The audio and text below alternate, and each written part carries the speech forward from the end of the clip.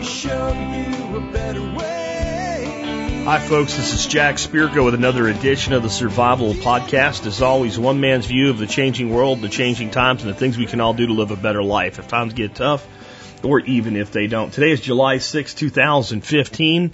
This is episode 1604 of the Survival Podcast, and it's a Monday, and we're sort of back into the main schedule and doing a listener feedback show on a Monday like we're supposed to do. The other side of that is it's a short week. Monday, Tuesday, Wednesday, I will be gone. Thursday through the following week, going on vacation. Real vacation. It's like real vacation where I actually don't work and don't run an event or don't do anything like that. I just like lay on the beach, fish, and have a few adult beverages here and there.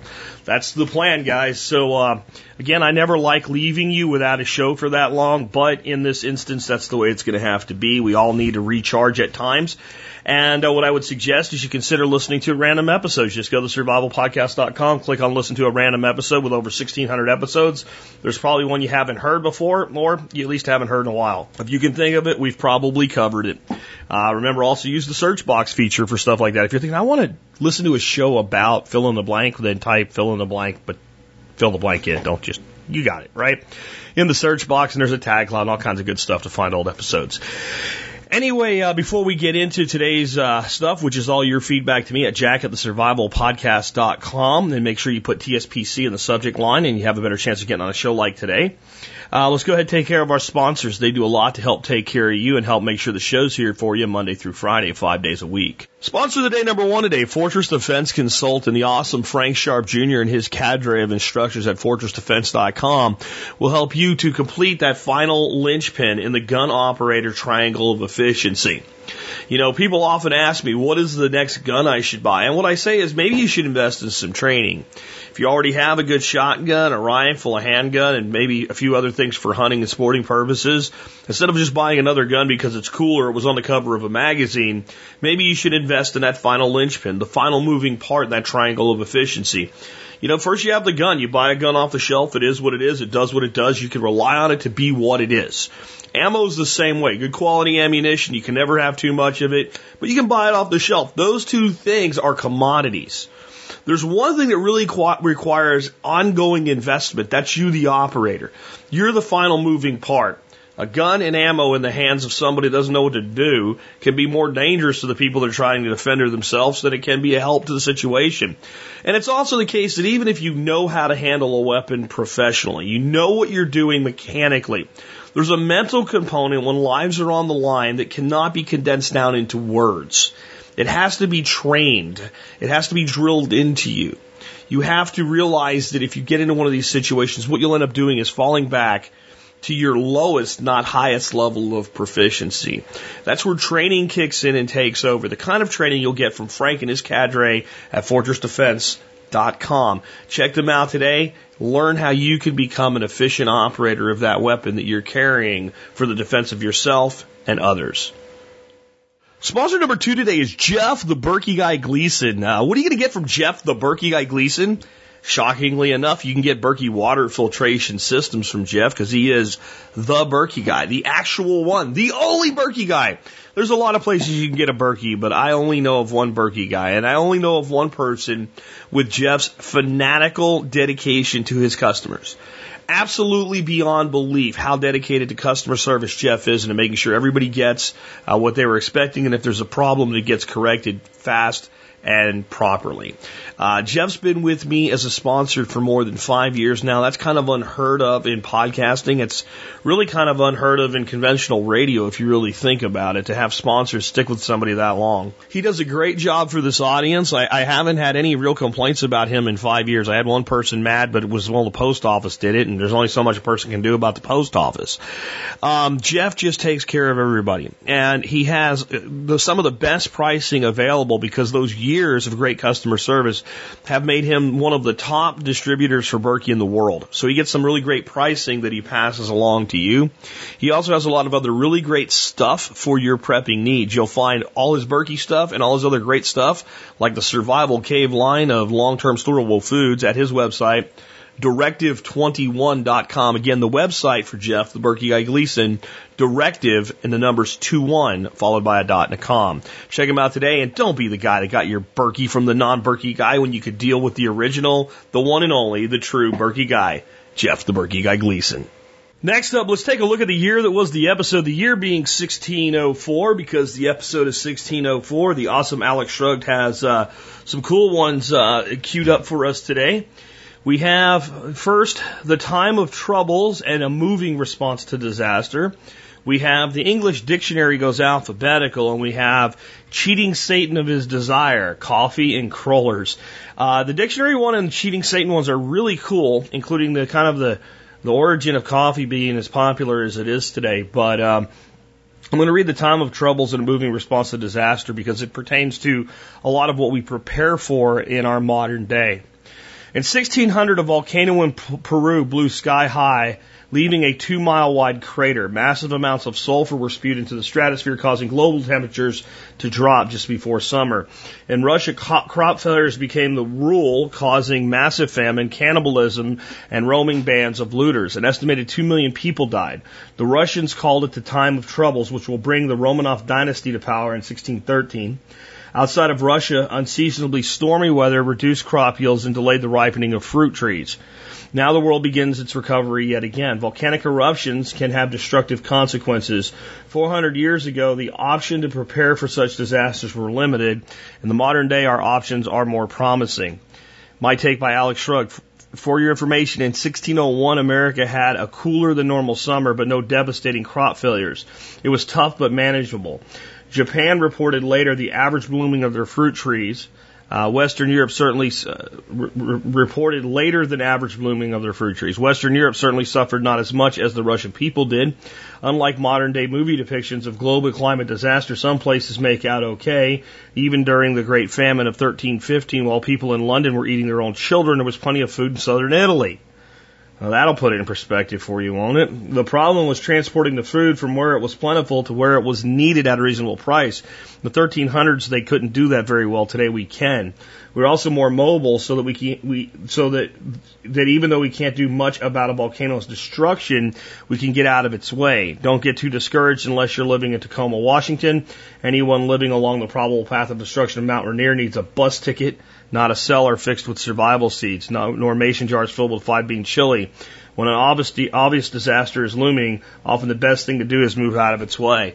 Yeah, there's an old thing in the prepper world, the debate, do you bug out or do you bug in? And the answer is very, very simple. You do whichever increases your odds of survival. In a lot of cases, bugging in is the smart choice in the prepping world. It really is. And most disasters are relatively short term, and if you're well prepared, then bugging in is basically staying out of the way, because a disaster is, depending on how things come out, usually it's the aftermath that's worse than a disaster itself. If something causes people to start rioting and what have you, the best way to stay out of trouble is stay out of the way of the people that are rioting, stay home where you have a good defensible position, and wait for things to settle back down. But if a volcano is about to explode or a nuclear power plant is in meltdown or something like that, then you get the hell out of Dodge. That's my take by Jack Spirko. My other thing is, this is what I think we just don't get about climate change. I really don't. Everybody's so paranoid that the Earth is going to warm by 1 degree, and then the everything's going to explode or something. It's just preposterous. And I've given my thoughts on climate change before, so I won't rehash them here. But what I will tell you, the flat reality is, we have far more to fear by the Earth cooling a degree or two than we do by it warming a degree or two. And if you look through the history of mankind, as back as far as there are records on it, it is always a cooling trend that causes the most death and destruction to humanity. Doesn't matter what you believe politically or scientifically about climate change, that's the reality on the ground. And believe it or not, we could be looking at a cooling trend in the future. One like this, probably not, unless, I don't know, a couple mountains blow their tops. It is interesting to realize where the worst of the worst climate problems were during this time, though. Russia, specifically central Russia, continental climates. The New World got away with it. I'll tell you why more than any other reason. It wasn't really deeply settled inland yet. Oceans moderate climates. And that's why most of the rest of civilization did okay. The Russians have always had to deal with the harshness of continental climates and lacking of seaports, etc. There's a lot of wars fought over that we'll get to in the future, I'm sure. But the further inland you are, the more extreme your winters are going to be. And sometimes the more extreme your summers will be relative to your latitude as well. Just something to think about as you're choosing where you really want to live. All right, with that, let's go ahead and remind you guys real quick before I take your first bit of feedback today that you can help support this show by joining the Members Support Brigade. If you join the MSB or Members Support Brigade, you'll help support the show at about 18.3 cents an episode, which if you think the show's worth 20 cents an episode, it's worth doing. On top of it, though, I get you discounts to so many things you're probably buying every year anyway. Most people find that their membership more than pays for itself. So if you can support this show and get discounts that pay for your membership or make it profitable, it just kind of makes sense. If you love this show and you want it to be around forever, think about that and consider becoming a member today. Just go to thesurvivalpodcast.com and click on members to learn more. And if you are military, law enforcement, Peace Corps, or a first responder like EMT, paramedic, or firefighter, active duty, or prior service, you qualify for a service discount. Email me with service discount TSPC in the subject line. One sentence telling me about your service, and I'll email you back a discount code to save you even more money on an already great product.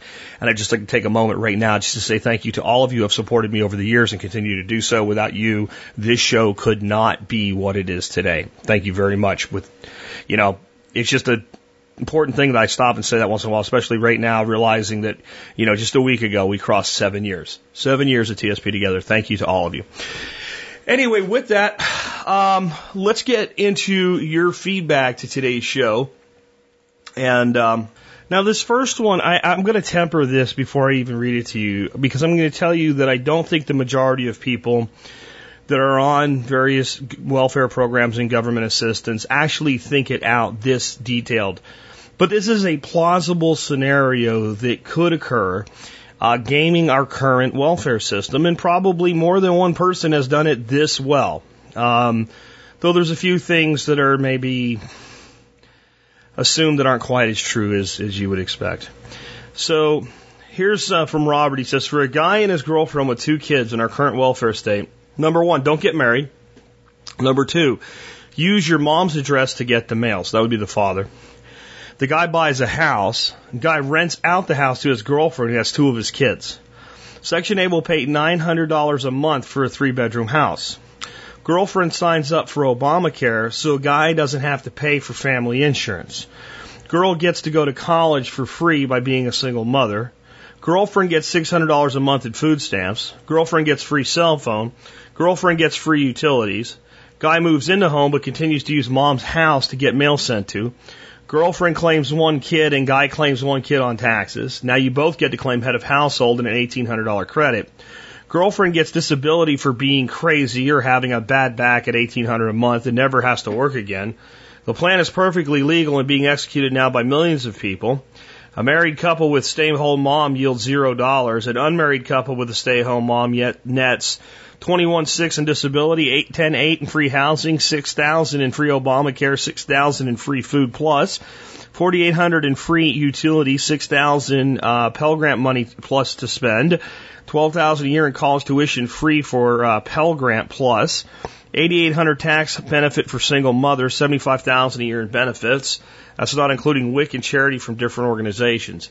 I think this has been stretched a little, just to be completely honest.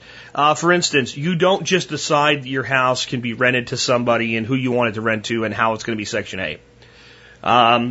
A house being considered or an apartment being considered Section 8 is a more complex decision. And when a person moves into housing for Section 8, they don't say, I want this house and now you guys on Section 8 pay it for me. It doesn't work that way. A person getting this type of housing is told, here's a house you can go look at, or here's an apartment you can go look at, and they get to look at, I think, 2 or 3. They don't want the first one. They say, really don't want to live there. And here's another one you can live in. And I think after 2, if you say no twice, or it might be 3 times, then you go to the bottom of the list and wait to come up again. So this entire scenario cannot be run exactly the way it's determined. Free cell phone, not the way you would think. The free cell phone thing, people call it Obama phone, it goes back to a plan under Ronald Reagan. It goes back to a plan on Ronald Reagan, and it's become cell phones. It started out as landline phones. And it's not, your data plan with 5 gigs and your AT&T iPhone and all that somebody gets when they're on these systems. But they do get a phone, and the base price of the phone is paid for. There's several companies that actually do it and advertise for it, by the way, to make sure you get your benefits that you have coming to you, by the way. So when we look at these things, we have to be careful, okay, that we don't get sucked in, because here's the problem. When you put something out like this and someone that's, remotely willing to do any research does and finds out, well, that's not true and that's not true and that's exaggerated, it discredits the whole thing. And that's too bad that we live in a world like that, where instead of saying, well, here's the things that we maybe would tighten up on this, but is the overall meme true? And it is. It is true. And here I think is what we need to really look at. Instead of like who's abusing the system, if we're doing anything with financial incentives, then that means that we're incentivizing certain behaviors. And if we incentivize a behavior financially, we are going to get more of it. Okay? I mean, that just makes sense, doesn't it? Right now, I don't think there's probably a lot of people running around smacking themselves in the balls. I guess men would be the ones limited to doing this, but just running around out in public and just smacking themselves in the balls. But yet people do things that get themselves injured and hurt that way to get on YouTube, because if they get 1 million views, they might make some money, right? Well, what if we just said, if you run out and smack yourself really hard in the balls like twice a day and have it documented, and at the end of the week, we'll pay you $100. Now, there's a lot of us that would go, man, my 2 brothers downstairs are worth more than $100 a week, but you'd get a lot more people doing it now than you have. Now, you might wonder why I'm being so ridiculous, because my point is, if that small amount of money to do something that uncomfortable would create more of that behavior, what is a significant amount of money to do something that really isn't uncomfortable do? So right now, especially if you are a man in a relationship with a woman who has children from a different father, because that's not even how this scenario was written. If that's who you are, if you're a man in a relationship with a woman who has children from a different father, and she's on any type of government assistance as a single mother, and he's on any kind of gotcha where he has to pay her alimony and or child support, then not ethically, not morally, that's not what I'm saying, so don't misconstrue me, but financially, you are a fool to marry that girl. You really are. Just pure running the numbers. And if you make decent money, let's say you're a good, hardworking, honest guy, busting your ass, making $60,000, $70,000 a year. You have to be out of your mind to marry that woman. Financially. Okay? Because I'm the guy that did it. All right? My son is the man that's about to step up and follow in my example and do it again. So I think ethically and morally, if you want to be with somebody, then it makes sense to, form that bond the way that you choose to. And if that's through marriage, then that's through marriage, and that's fine.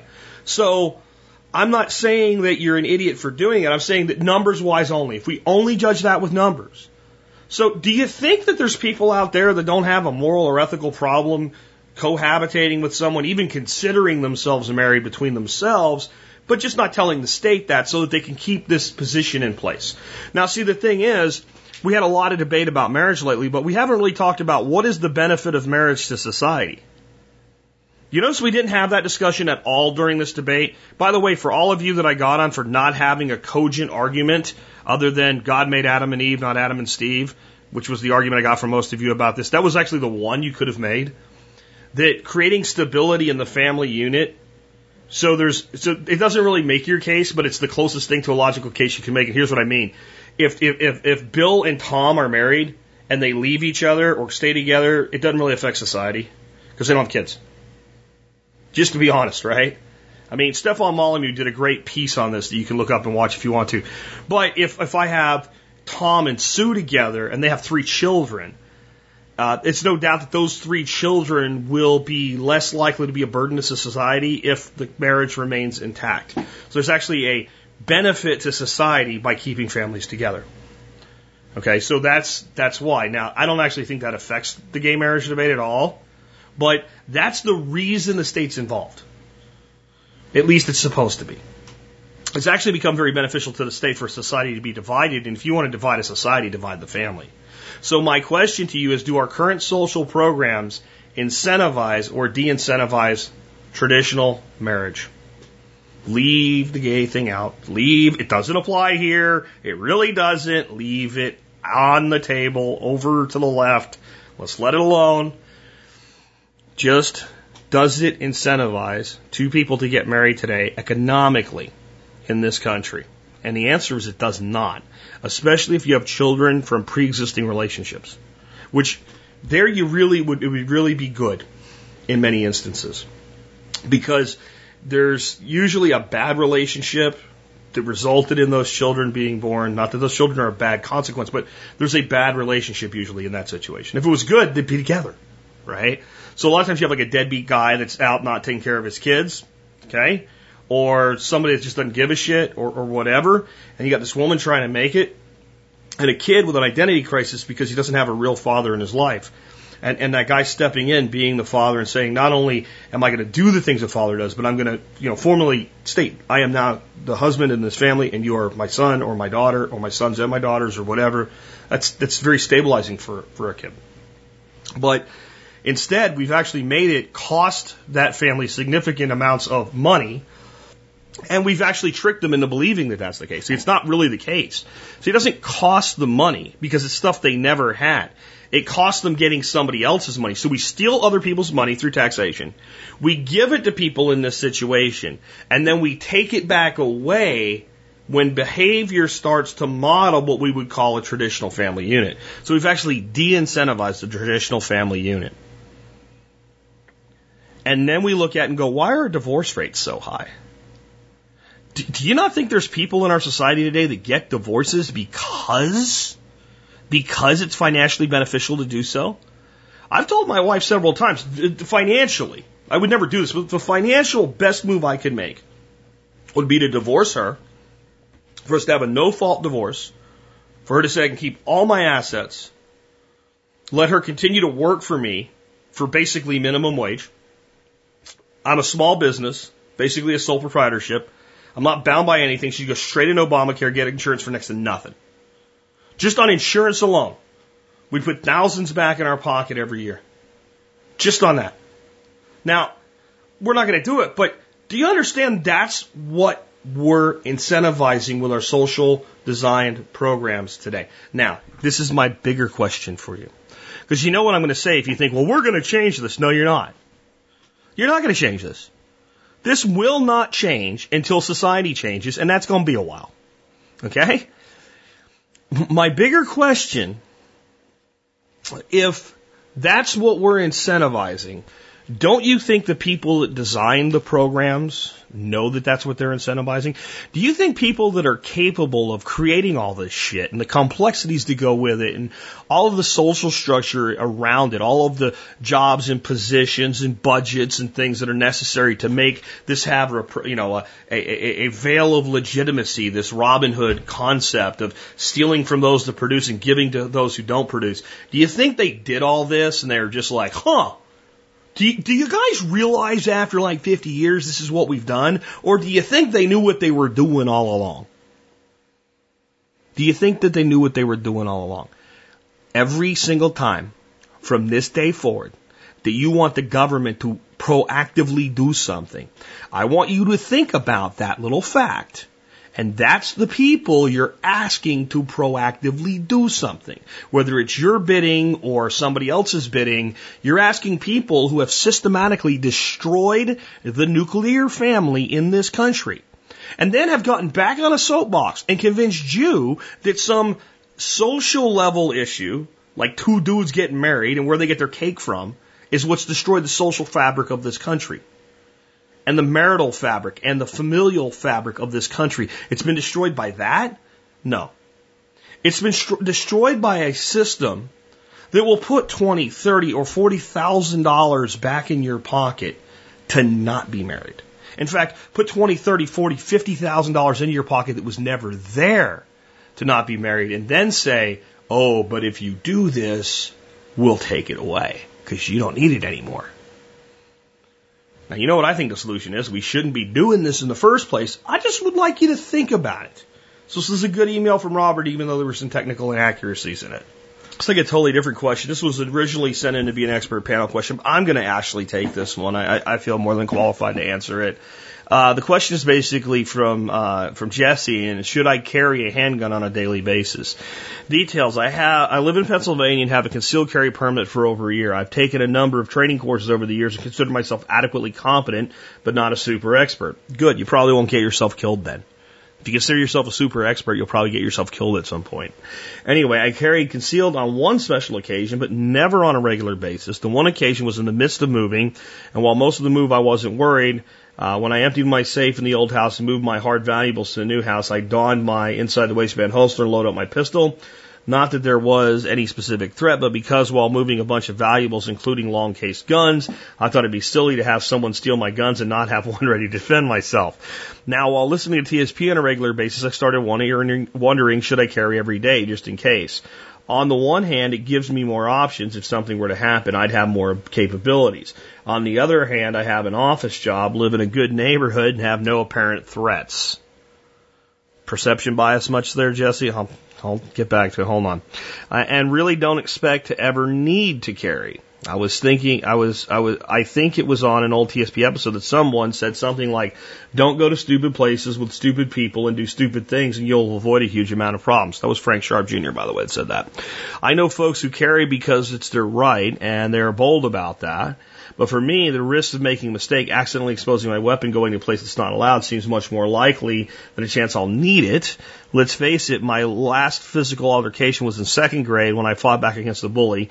Now, 40 years later, do I really want to go around armed? So I ask, what is an expert's advice? What should a normal low-risk individual carry a firearm? Thanks, Jesse. Okay, here's my opinion. Always. If you have the legal right to carry in your state, and you have a gun, and you feel competent with it, the answer to when you should carry should be all the time when legal. Now, there's people that say, we shouldn't even need a concealed carry license, and just get all stupid about this. I agree, but I don't like places like penitentiaries. They're places I'd like to avoid. And if I'm given the ability to do anything, without compromising deeply my morals in some kind of twisted way, or risking my life. If I can avoid risking going to the penitentiary without being asked to do something like punch a baby in the face, or to run through flames, or to not run through flames when a house is burning or something like that, I'll sort it out later if it's something like that. But I mean, day to day, the fact that I have to give $65 or whatever it is to the state every 5 years for a carry permit, and then I can legally carry. I'm willing to make that compromise because it's the smartest thing to do in this situation. I didn't ask for this situation. I'm not the one that created this situation. It's the one I find myself in. And I find it ironic that the people that always make this, you shouldn't need a license to carry, I refuse to get one because, but they pay their income taxes, don't they? So the people that are carrying only because they believe it's their constitutional right, I hope to God they're doing so with the license that the Constitution says they should not need. Because otherwise, you're stupid. If you carry where it is illegal with no permit, and if you get arrested, you're going down for a felony, you are a moron. Stop doing that, stupid. Or you can, tell us how your experiences are on Facebook when they give you some internet time at the penitentiary. I'm just saying. So, assuming you're carrying legally, the answer should be always. And I'll tell you why.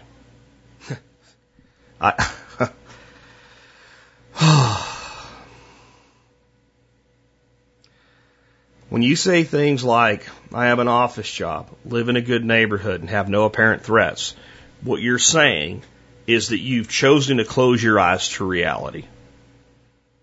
Absolutely chosen to close your eyes to reality. If you noticed all of the mass shootings that have ever happened, they don't happen on a subway on the south side of Chicago where it's dangerous. They happen in elementary schools. You think that it's possible for something to happen in an elementary school but not in your office? Do you go out to eat? Because nobody's ever gone into a restaurant or a cafeteria or something like that and just started shooting. Oh, wait, they have. You pump gas. You put gas in your car.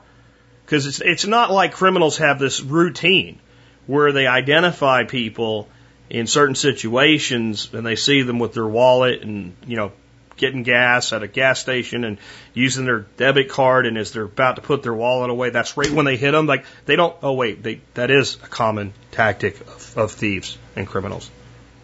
It's not like criminals go to the, nice neighborhoods where people have lots of stuff and lots of money to break into houses. And it's not like, if that did happen and you were in your easy chair since you have your gun in your safe in the room, that the criminal wouldn't give you, hey, dude, I know I'm not supposed to do this and all, I don't want to break the rules, whatever, but, since you don't have your gun on you, why don't I give you a little bit of time to run in the bedroom, get your gun, and then we can do this evenly? Like that would happen. No, that's not how it works. See, when you say things like that, you're living in a fantasy world. You're living in a fantasy world. I remember when I was a kid and I played soccer, this always stuck with me. Coach came onto the field one day and was kind of upset with us about the level of defense we weren't playing. And said, you're out here for over an hour, all said and done with playing time. And he kicks the ball and it just goes through the goal.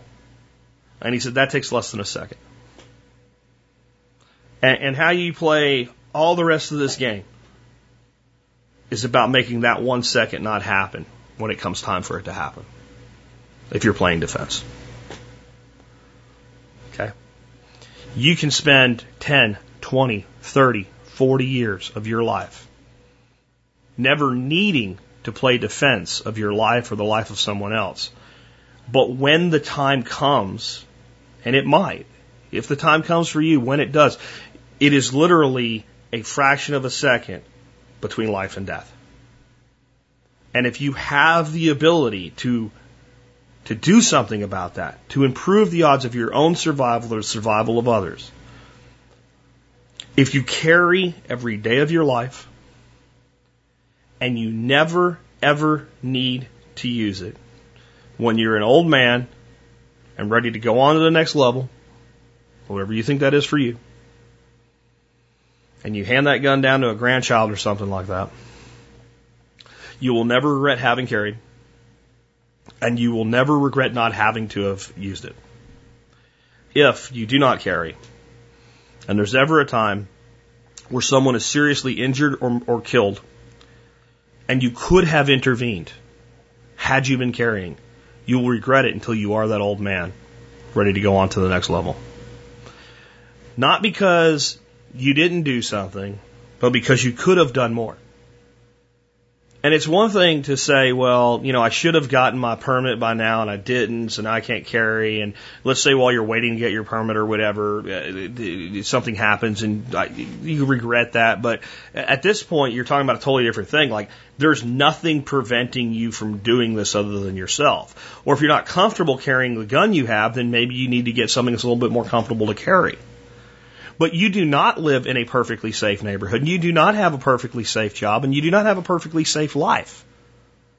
And I'll tell you that the people with the biggest illusions of this are the ones at the greatest risk.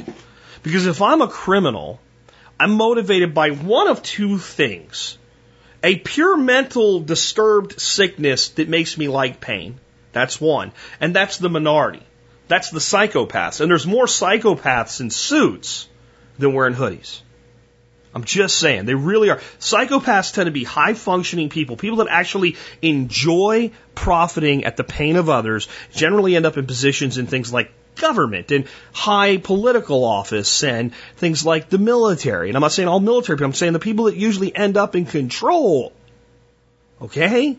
That's where psychopaths end up. Because they don't care about hurting people, they only care about themselves, so they're always willing to do what it takes to play the politics to get ahead in those situations. And again, most psychopaths, for some reason, are generally high IQ and high functioning. So the majority of people that have the motivation just to hurt others are wearing a suit and tie somewhere, or a uniform. And they're not in a hoodie in the street trying to kill you. Which leaves the other reason as being, and not every psychopath's in a suit. Some psychopaths are out there doing the stuff that you'd expect them to do. But the vast majority are the other reason. You know what the other reason is? material gain, money, stuff, property, jewelry, what I can get from you. And what that means is that you are a target when you have a good job, make good money, drive a nice car, live in a nice neighborhood, because you have money. And not only do you have money, because of our sick, twisted, perverted society that we've created, we have created such a class warfare structure that the criminal element that has less has actually been convinced that they don't have what they're supposed to have because you have it. As though if you and everybody like you didn't have what you had, they would all have it, which is not how it works. But they believe that now. So now I've got a criminal, someone willing to violate ethics, morals, and principles and do harm for the intent of material gain, generally financial capital gain, and that person's looking for someone to victimize. Well, unless it's another drug dealer that happens to be in the bad area because they have drug money, there ain't a lot of money in these bad areas. Where's all the money? It's where you are. And I think you should be caring as much for the habit of having your weapon on you in your own home as for what could happen to you away from home. I love people say, well, the place I'm most at risk is in my home. I hate to admit it, but yeah, you might be right. So I keep my gun under my nightstand or in a safe next to my door or whatever. Okay, you're outside weed whacking when some thug comes into your house and grabs your wife by the face, smashes her head into the wall, starts rummaging through your shit. You hear a commotion, you run in the house. He's in the master bedroom because that's where criminals go, because that's where all the shit is. Your wife's laying bleeding on the floor. Your gun is on the other side of him. He's armed. Good luck. But if you carry when you're away from home, you'll probably find yourself carrying at home. Now, I'm not saying any of these things are going to happen to anybody listening to me today, or that they're going to happen to you, Jesse, in Pennsylvania. What I'm going to say is there's 100,000 people that listen to this show. At least one of you this year will be violently attacked or witness a violent attack. Period. The numbers, the math say this is the case. And we've heard from people over the years that have either witnessed it or had it happen to them, or what I'm happy is when it would have happened to them, but they were armed. We've had several stories come in from people in this audience. No one's actually had to shoot anybody, thank God. But one was the guy that came back to his truck under an overpass parked from bad side of town. 4 guys, just waiting to rough him up, basically think, okay, we got a guy alone. We'll get whatever he has, and if nothing else, we'll enjoy ourselves beating the shit out of this guy.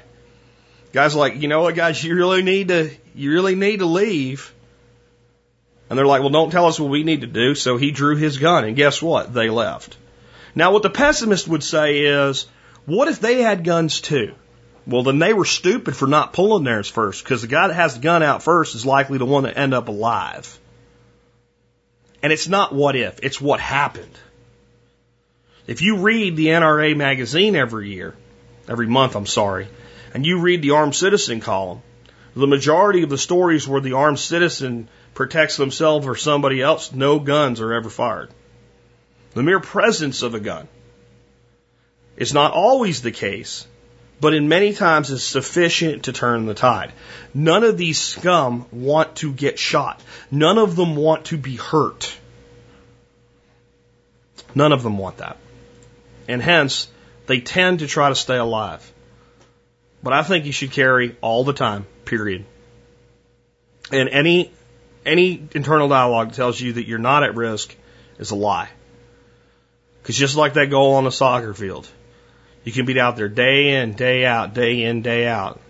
But it always comes down to that one fraction of a second where you either do or you don't. And you probably don't have time to say, hold on, let me go home and get my gun. And again, if you're an old man that carries your whole life ready to go in the ground, never used your gun, you won't regret it. But I don't think you want to be that old man thinking, if only I had. That's my opinion. Let's take another one. This next one comes from a listener named Gary, who I agree with an awful lot, but I don't know if I agree with here. I'm not really sure what his stance is, so I don't know if I agree with him or not. He said this is an excellent article, and I don't necessarily think it is, though it may be excellent for the purpose of discussion. That may be what he means, but I don't agree with the stance of the article. This is on Breitbart, and it says, time for the states to declare independence from the federal government. It says, take this Supreme Court decision and shove it. A new Rasmussen poll indicates that a growing number of Americans want state governments to tell the Supreme Court to get out of the business of rewriting laws and telling American citizens how to live their lives. In a new poll, Rasmussen reported the percentage of Americans who want to tell the Supreme Court it does not have the power to rewrite the Affordable Care Act or force sovereign states to authorize gay marriage has increased from 24% to 33% after last week's Constitution-defying decisions by the court. Closer look at the poll results indicates popular sentiment for state defiance of the federal government extends beyond the Supreme Court's latest decision. Only 20% of likely voters now consider the federal government a protector of individual liberty, Rasmussen poll finds.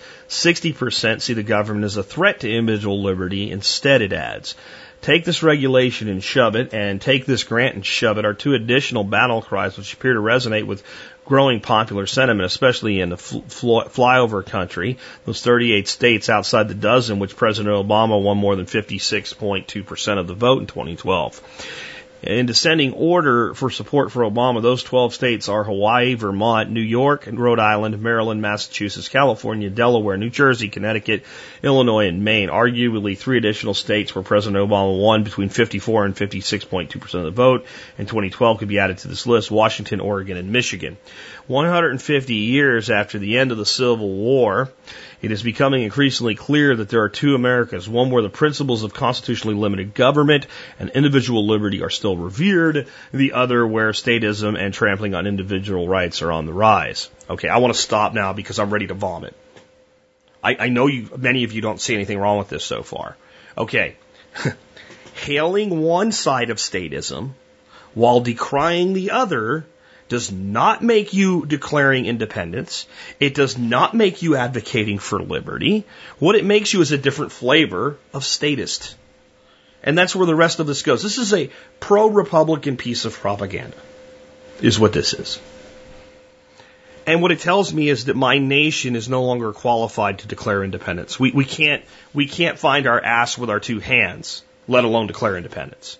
And this starts talking about the Tea Party eventually here. The Tea Party. Well, wait a minute. Let's examine the Tea Party as a case in point of our nation no longer valuing liberty enough to be worthy of declaring independence at this point. Not that we shouldn't be allowed to, that we can't. We're not capable. We have no idea what the hell liberty is anymore. The Tea Party started out very, very simply as a movement that was the government spends too much money and takes too much in taxes. We should reduce the size of government and its ability to tax and spend, and let things work its way out from there. If we just cut the size of government, the bill to the taxpayers, and the spending of government and live within our means, this nation will be stronger. That was it. How long did it take to get co-opted by the religious right and then eventually the Republican Party itself? About 15 minutes. About 15 minutes. Is how long it took. We couldn't hold a cogent, simple idea that, believe it or not, the majority of people in America would buy that ideology. Now, I don't know if they would buy the reality of it. Oh, we're going to cut spending. Yeah. 10% across the board. Yeah. Okay, so 10% from military. Oh, can't do that. So maybe we could have got that far. But at least we could have held on for more than 15 minutes to the idea government's too big, it taxes too much, it spends too much. I went to one of the first Tea Party rallies. I listened to a guy get up on stage. It sounded more like a minister than a politician, and preach for 25 minutes. I shit you not, about the sin of sodomy. And I'm like, this is done. This is not going anywhere.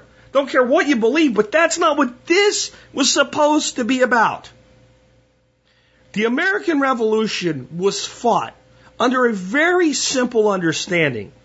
The 13 states involved were united in the cause to live more freely without the oppression of the crown and set their own rules for their own lives in their own states with a cooperative level, a central level that was designed for the defense of all and not much more.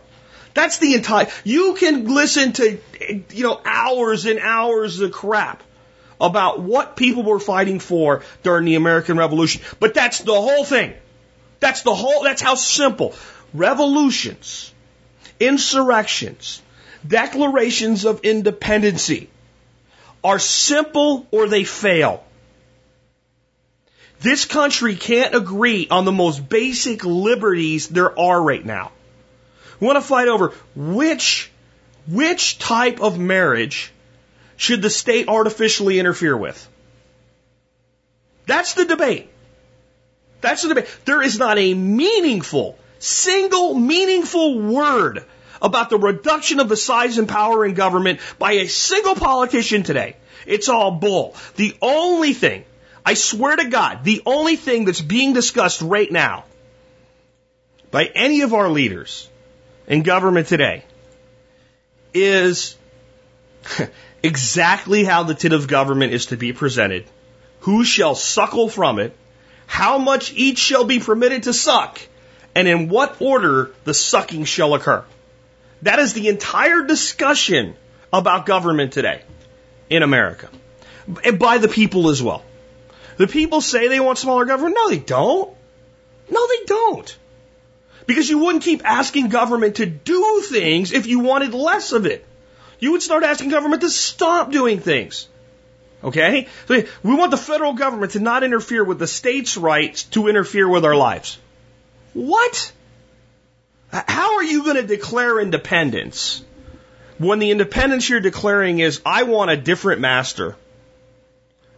You keep using the word independence, America. I don't think it means what you think it means. And the other word I think America keeps using that they don't know what it means anymore is liberty and freedom. Home of the free, land of the free, home of the brave. Liberty, freedom. We have a Liberty Bell. It has to be real. Okay. Liberty is for all, not for all we agree with. Okay. What we have is a nation of cowards. I know you might be angry with me right now. Maybe you're not a coward. If you're not, then you shouldn't be angry with me. The only reason I should anger you is if you're behaving like a coward. And most of our country is terrified. They're terrified of freedom. Because it's current, and I'm really tired of talking about it, so I want to go on to something else. Because it's current, I'm going to use the gay marriage debate to explain exactly how both sides are acting in fear instead of standing for liberty. On one side, you have people saying, oh my God, if we let gay people marry, maybe they'll be able to adopt kids. Like it wouldn't be better for a kid to be raised by two gay guys than one person in the system, right? Okay? Like, do you know what life is like for kids in the system? Do you know what their propensity to end up committing crimes is? Okay? So even if it's not perfect, it's still better. Or then what if they let 3 people get married? Why do you give a shit? Okay? But it all comes down to, well, if we let this liberty exist, other liberties might exist that I also don't like. Okay? Don't worry, I'm going to get to the other side. So then we have people over here going, well, you won't make me a cake, I'll sue you. You'll make a cake for my gay wedding or I'll sue you. The state will fine you $100,000. Do you know what they're afraid of? They're afraid of, well, if you can tell somebody you won't make them a cake, maybe you'll tell them you won't serve them dinner at a restaurant. So what? Do you guys that are upset about this understand that's the argument?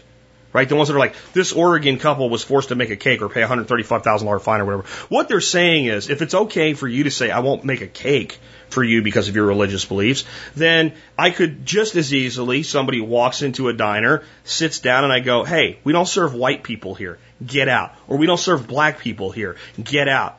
Or we don't serve people here who are of Native American descent or Hispanic descent. Get out. Right? And many of you that are very upset about the fact that this baker is forced to bake a cake or whatever would say, well, that's not okay, though. Like, the guy should be able to say, because it's a religious issue and whatever, and they can get another cake somewhere else. We can get your plate of eggs or tacos somewhere else, too. You don't have to come to my restaurant if I want to be a bigot and not serve you because you're black. I'm sure you can find somebody that'll serve you. But you'd go, well, that's the 1960s. That's not okay. Here's the thing. I am consistent in my ability to piss everybody off. I think it should be totally acceptable It is not 1960 anymore. And by the way, all of that shit government caused. Okay? All of this stuff that we think government did to fix civil rights and all, government first caused it. Government enforced it and mandated it and caused the problem and then said, now we'll fix it. Okay? Letting the addict fix the drug problem is not a good idea, folks. But there was a problem, and I'll have to admit, if we're honest, it is better today. And you know what? It is not 1960 anymore, and we have to stop pretending on both sides that it is. Those of us with a nostalgia for the America we've never been, and those of us with a fear of the America we used to be. We never were what some think we were, and we're definitely not today what people think we still are. If you just said today, you know what? No more of this crap. No more. Freedom is freedom. If you don't want a customer for any reason, you don't have to take them. Now, here's my exception, as long as there's still going to be a state in the mix. If it is a public service paid for with public money, then you will serve any and all, because we all pay taxes. Okay, so that would not include a state function or a city function or a taxpayer-funded thing. And if your company has government customers, you also take all comers and shut the F up if you don't like it, because people are paying for it with money taken from them without their consent. But I think this is under the current system, because again, I would like to see no state in the future. That's what I'd love to see. But under our system, that's the minimum. And if your company is a private company that does not take any public money, you should be able to tell any customer anytime you want, for any reason at all, to go shove it up their ass, and they should have no choice either than to go somewhere else or shove it up their ass. How simple would that be? But Jack, what about the racism? Today is 2015. If we did this, the market would fix this behavior like that. Because believe it or not, most people in business would like to stay in business. And what would happen is the court of public opinion would go, I see. And money would not or would go to people based on these decisions. And I believe in the vast majority it would be a poor business and poor financial decision to come out with these policies against certain groups of people. But the market should decide that, not the state. And a private business that doesn't take public money should be able to do that all that they want to do. What's interesting is neither side of this debate seems very comfortable with that usually. I want the government to interfere here and here in this way and in that way, but not here and here and in this way and that way. And what it really comes down to is when I think something should be a certain way, I'd like the state to interfere. When I don't think something should be a certain way, I don't want the state to interfere. Or I do want the state to interfere to prevent it. Now, how can we declare independence with our head that screwed up as a nation?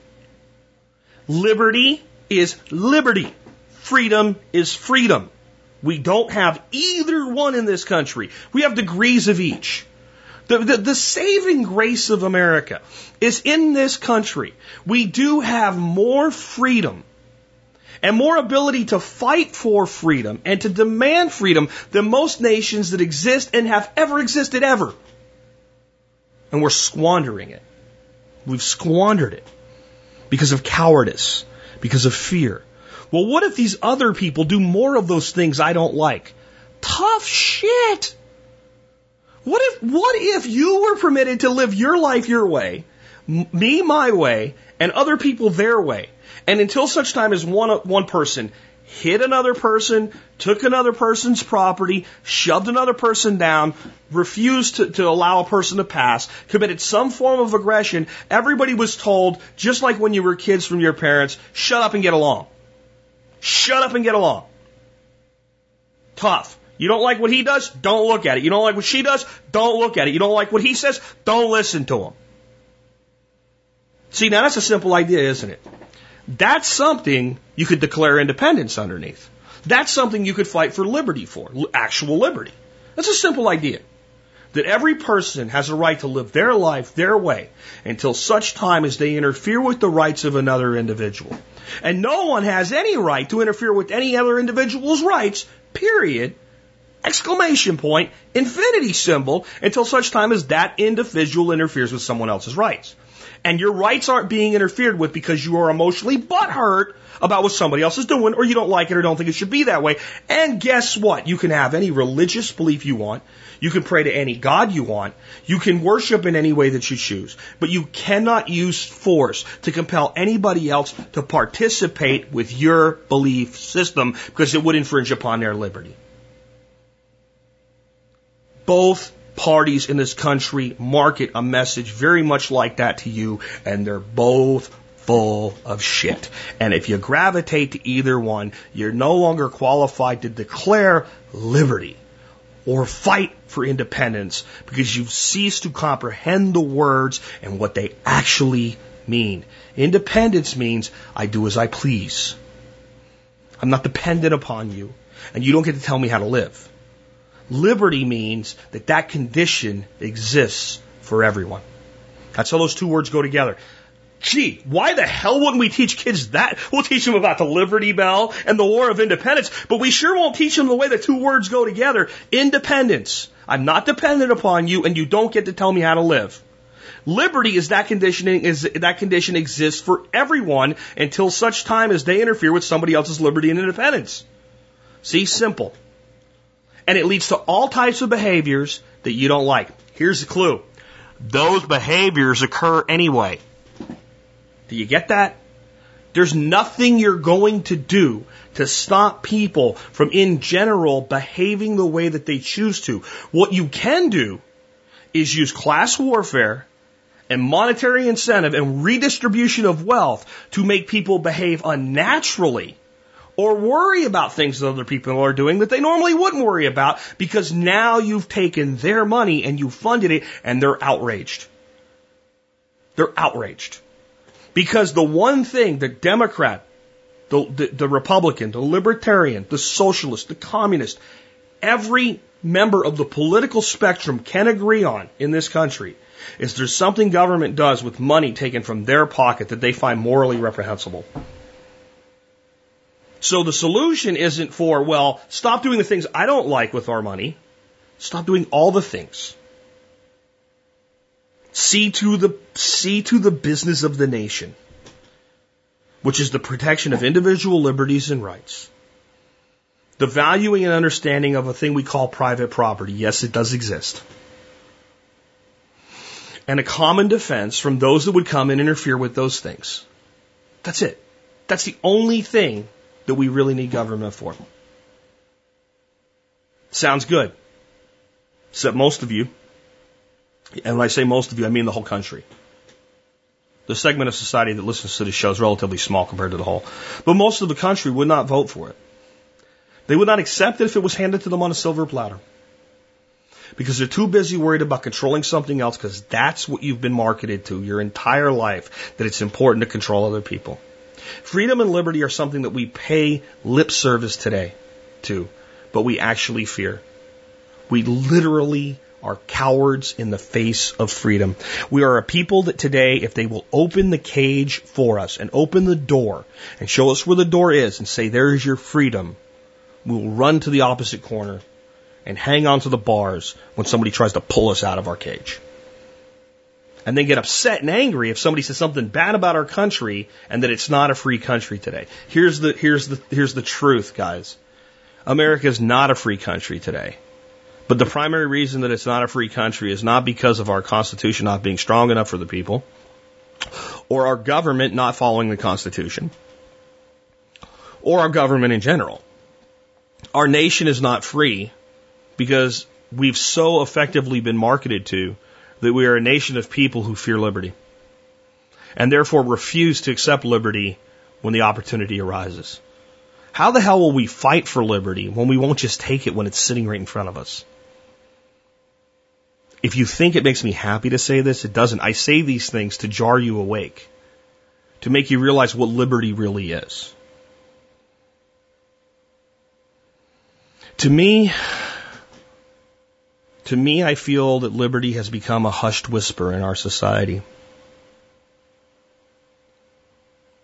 But to those of us who still recognize it when we hear it, it might be a hushed whisper, but it's a beautiful symphony. It's something I really believe in. It's something that I really hold precious. There's a lot of behaviors that I think should be legal that I would never engage in. But I realize that if liberty is to exist for any, it must exist for all. I'll put a link to that article, but all it is a propaganda piece for one side controlling the other side. And no one wants to actually seem to have the discussion. Where should we be just telling the state to not be involved at all rather than decide which government master gets to make the decision? See, here's the thing. I'm no more comfortable with the state of Texas making a decision for me that I didn't ask them to make than I am with Washington, D.C. making a decision for me that I did not ask them to make, especially when I don't need them for either one of those functions. And it's funny that you think that your state would make the decision that you want them to make, when I promise you there's probably a lot of other places you're not happy with what they've done. And oh, by the way, just before we wrap this segment up, all of these people being fined for not baking a cake or taking pictures, etc., not a single one of them have anything to do with the recent Supreme Court decision. Not at all. Not a single one of them have been prosecuted or sued under federal law. All of them have been sued and prosecuted under the laws of the states in which they occurred. That's the truth. And if you can find me one that's been prosecuted under federal law, I'd like to know about it because I'd like to correct that error. But I don't believe it's an error. Everything that I've looked at, everything I've examined, everything I've checked into, when it's checked out as being legitimate and real, and yes, I find it reprehensible. I find that a couple would have their business shut down effectively, to be fined into bankruptcy because they refused to bake a cake for someone. I find it to be morally detestable. But I find a lot of things morally detestable when it comes to government. The fact that anybody would tell anybody else who they have to do business with, I find disgusting and revolting. And again, it's not 1960. It's 2015. If a business wants to post a sign that makes it clear that that business is run by bigots who won't serve people because of the color of their skin or their religious beliefs or lack thereof or whatever, go ahead. Put yourself out of business. Because I'll tell you this, I sure as hell trust the market more than I trust the government. Let's take another one. Here's a pretty simple one. This is a question either for you or Nick on the expert council. How and when to propagate stevia? I live in the UK and got a small stevia plant this year, and that has love bin in the windowsill and a dining room. I've read there are hard plants to grow from seeds, so I wondered how and if I can propagate it. I've taken Nick's class, and looking at the plant, I was thinking it'd be okay as a greenwood cutting, but wondered if you had any extra advice. Thanks, Ross. Stevia is actually really easy to propagate from cutting. Probably not quite as easy to propagate from cuttings as something like mint, but close. I'd say more to the level of like basil. You can probably just take a jar of just water and strip off all but 4 or 5 leaves of a good softwood cutting, and float that in the jar, and that alone will probably be all that you would need to do to get rooting going on. And once they're rooted, you can pot them and keep them in the same conditions as the other plants. The other option would be to go ahead and do a root hormone dip prior to putting in that jar, and that would work. If you wanted to have a little bit more potential for success, you could do a misting system and all that, but for a few stevia plants, it's not really worth it. It would be a great plant to just get some pots and put them in a somewhat shady area where they get a little bit of filtered sunlight, moist soil, take your cuttings, strip off your leaves, dip them in Dip and Grow if you want to go ahead and use the rooting hormone, which will probably up your success rate. Put them in the pot. Cover the pot with a plastic bag to keep the humidity up. That's a humidity dome. Make sure it's a good moist but not soaping wet soil. You probably won't have to touch it.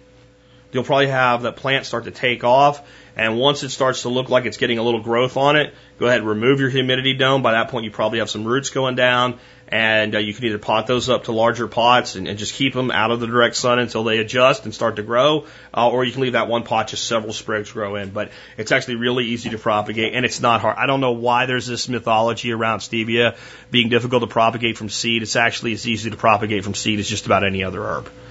It may come from people trying to propagate it outdoors in climates that aren't suitable to it. Of course, it is a tropical plant.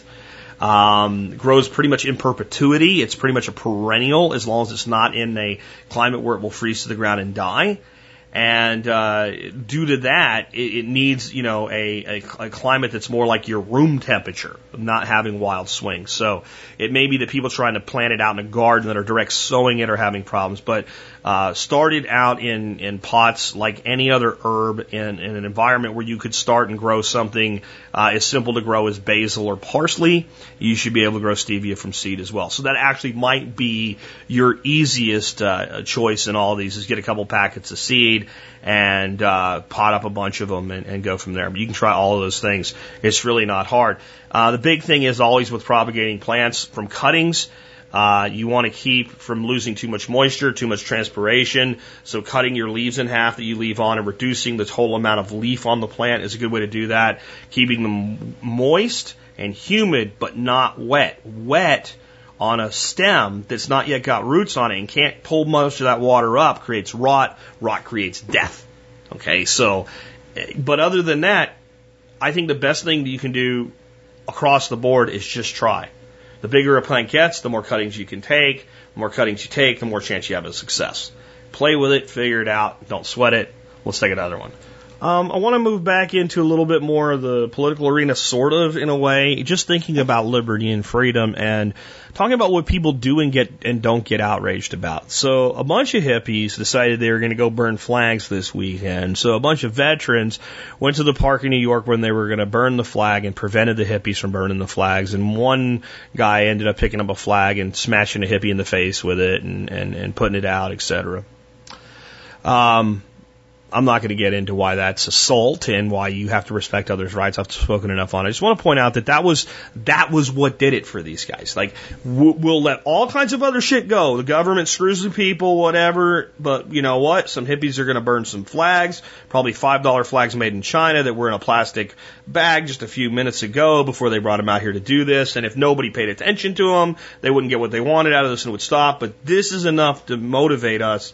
Where are people that are willing to commit acts of violence to simply stand and say, no, we're not going to let you do that today when something like this happens? This comes from Roswell on the TSP forum. And this is not theoretical.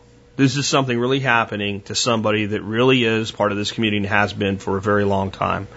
Roswell here. First, thank you for all you do. I'm writing because the state and city government have decided to confiscate part of my parents' land to put in a new road. I'll put the details below, but it's a glaring example of how government tyranny and theft at the point of a gun. I'm not sure if anything can be done, but I think people need to know that this could happen to anyone. Details. Sorry for the length, but as you can tell, I'm pretty pissed. My family has lived in their home for 30 years in Macon, Georgia, in a house that sits very close to the road. In fact, there have been 2 separate wrecks in their front yard, which if not for a tree, the cars would have hit their house. A few years back, the city wanted to create a 4-lane road through Macon to connect the mall in North Macon to the more affluent side. Before construction even began, a second mall went up and a tornado hit the city and virtually destroyed the original mall. The old mall was devastated and vendors fled to the new mall. So the reason for the road became null and void. No need for the road to a mall that people don't go to. However, the road would be delayed for many years, but in the end would still proceed, despite the reason and common sense.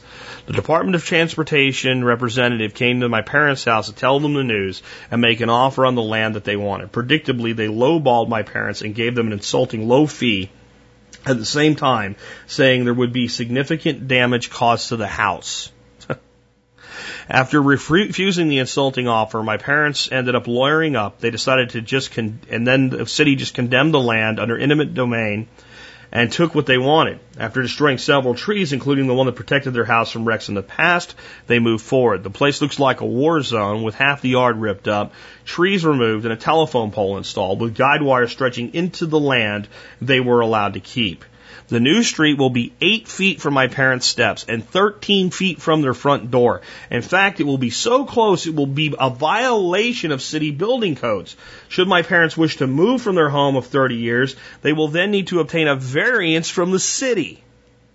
Who caused the problem, by the way. Recently, Fox News interviewed my dad on the subject. They aired only 2 of the 20-minute interview, but you get a lot of the story here. There's a link I'll put in the show notes. One part that was left off the video is that due to how close the DOT is putting the road to their house, it will then be too close to the road based on city ordinance. Thus, they will be breaking their own law. Then if my parents was to shell, they will get a variance from the city to get around the ordinance. Basically, it's theft at the point of a gun. One could try to resist, but then the thugs in black black suits, body armor, and rifles will show up and take one to jail if they refuse to allow it. Don't want to go to jail? That is where those rifles come. Threat by force. Then what is to stop the charlatans there? If they take an inch, why not a mile? Then why not the next person's land? Then the next person's. These parasites are criminal gangsters and nothing more. As a side note, not the person on the board for Macon has a direct tie to the construction company contracted to do the work. Also, the mayor owns some land on the street and is hoping it will turn commercial criminal gangsters. Thanks for all you do, Jack in Liberty, Roswell. Okay. So you got some old people living on a street. We want your land. We don't want to sell you our land. By the way, what you're offering is preposterously low. Yeah, okay, fine. We're taking it anyway. America! Yeah! Land of the free? Really? Okay, this is happening all the time. Where are these people that are talking about proudly defending our country by punching some stupid hippie in the face? Because that's easy. Why are you standing in front of somebody's house like this saying, you know what, we're not moving, guys. We're not moving. And law enforcement officers. Did it bother you? Did it bother you to hear that they will send thugs in black suits, body armor, and rifles to show up and take his parents to jail if they resist? But isn't that what happens? Would you do it? Would you say you have to follow orders? Or would you say, you know what, Chief, I'm sorry, I pulled a hamstring today. Can't help you. Because you don't think it's that simple? What if that happened? What if you guys in law enforcement actually started paying attention to who you're sent after? Right? Well, what are we doing? Oh, well, we got to go get these people out of their house. Well, why? Because they want to put a road through. Yeah, my back hurts. I'm going to call my union official, tell him you're trying to make me work when my back hurts. Right? I'm giving you an order. You're ordering me to work while my back hurts? By the way, Sipowitz's back hurts too. He already told me. I couldn't do this. You guys in law enforcement, I want to hear from you. Who would do this and then say you had no choice?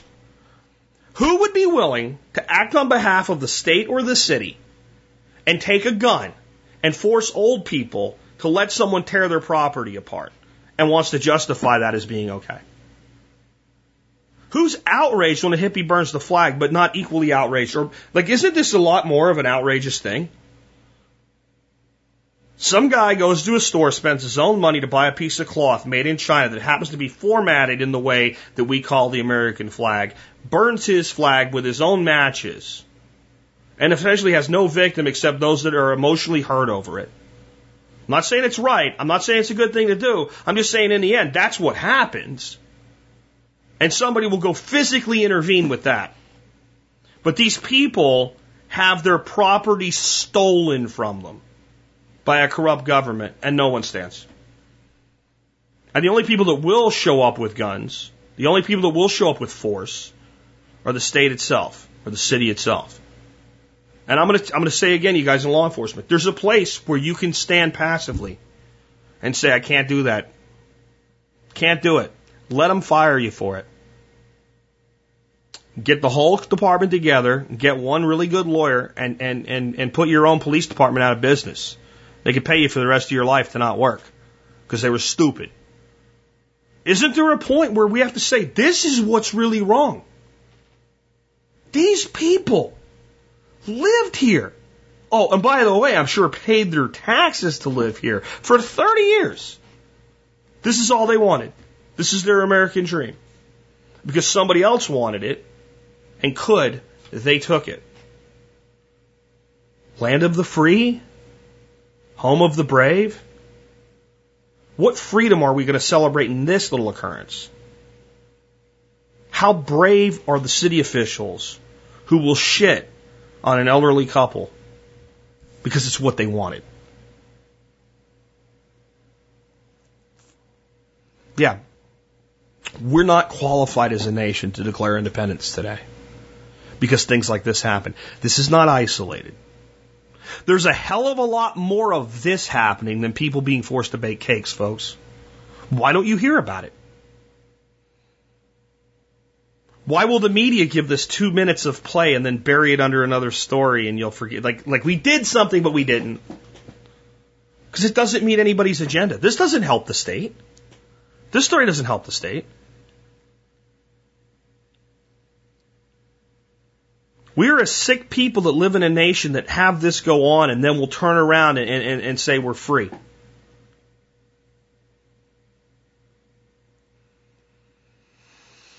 And I don't know what to tell you to do about this type of thing.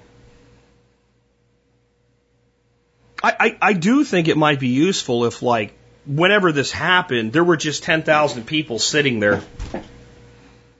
Now, you can say whatever you want about the hippies and the Occupy movement, but in general, their entire method of protesting was just to occupy a space and not move. Not to riot or hit anybody or shoot at anybody. They're pretty pacifist type guys. What if we said no more? You don't get to do this to people anymore. This is not acceptable. But we won't. We're not ready to do it yet. That's the truth. Our nation's not ready to stand in the face of this simple tyranny at this point. And please, nobody be stupid and go do it alone. See, that's the thing about this type of thing. They want you to get mad, to get angry, and 2 or 3 of you to go out there and armor up or some shit and say, we're not going to let you do this today. Because then they'll just bring in 10 guys, well armed, well trained, who'll just thump the shit out of you, spray the shit out of you, tase the shit out of you, have a dog bite the shit out of you and take you to jail. And you know what? The guys that do it, they'll say, we didn't have any choice. This wasn't an old couple. This was 3 militant nuts. Who knows what they would have done next? They'll justify it. No one wants to lose their job. But if 2,000 people sat in the yard of every home they ever tried to do this to, we'd put an end to this shit in a year. And until we can agree enough as a people to be willing to take a stand for something this simple, the nation is lost. It remains in the hearts of men and women that remember why it was supposed to be here in the first place. The America that you love does exist. It's an idea. It's not a reality. And all we can do is keep working towards the idea. And get enough cohesion and enough agreement to be able to stand for simple things once again. So that's the thing. We can't even stand for the most simple things together anymore. People will actually turn this occurrence into something political. Democrats blaming Republicans and Republicans blaming Democrats. This isn't a Democrat issue. This isn't a Republican issue, which, by the way, the Republicans are far stronger in a for position for eminent domain at the political level. But this is not a political issue. This is, do you have a right to your own property that you've paid for and paid taxes on in the United States of America? Yes or no? Yes or no? That's it. That's the whole question. Yes or no? It's complicated. No, it's not. No, it's not. It is not complicated at all. It's very simple. But the people cannot line up, look at the person and say, you and I differ on so many things. We can list 20 political things that we differ on, and we're both opposed to each other. But we're not opposed on this. Let's stand together on this. Our nation has nothing until we can become that nation. That's our first step on the way back.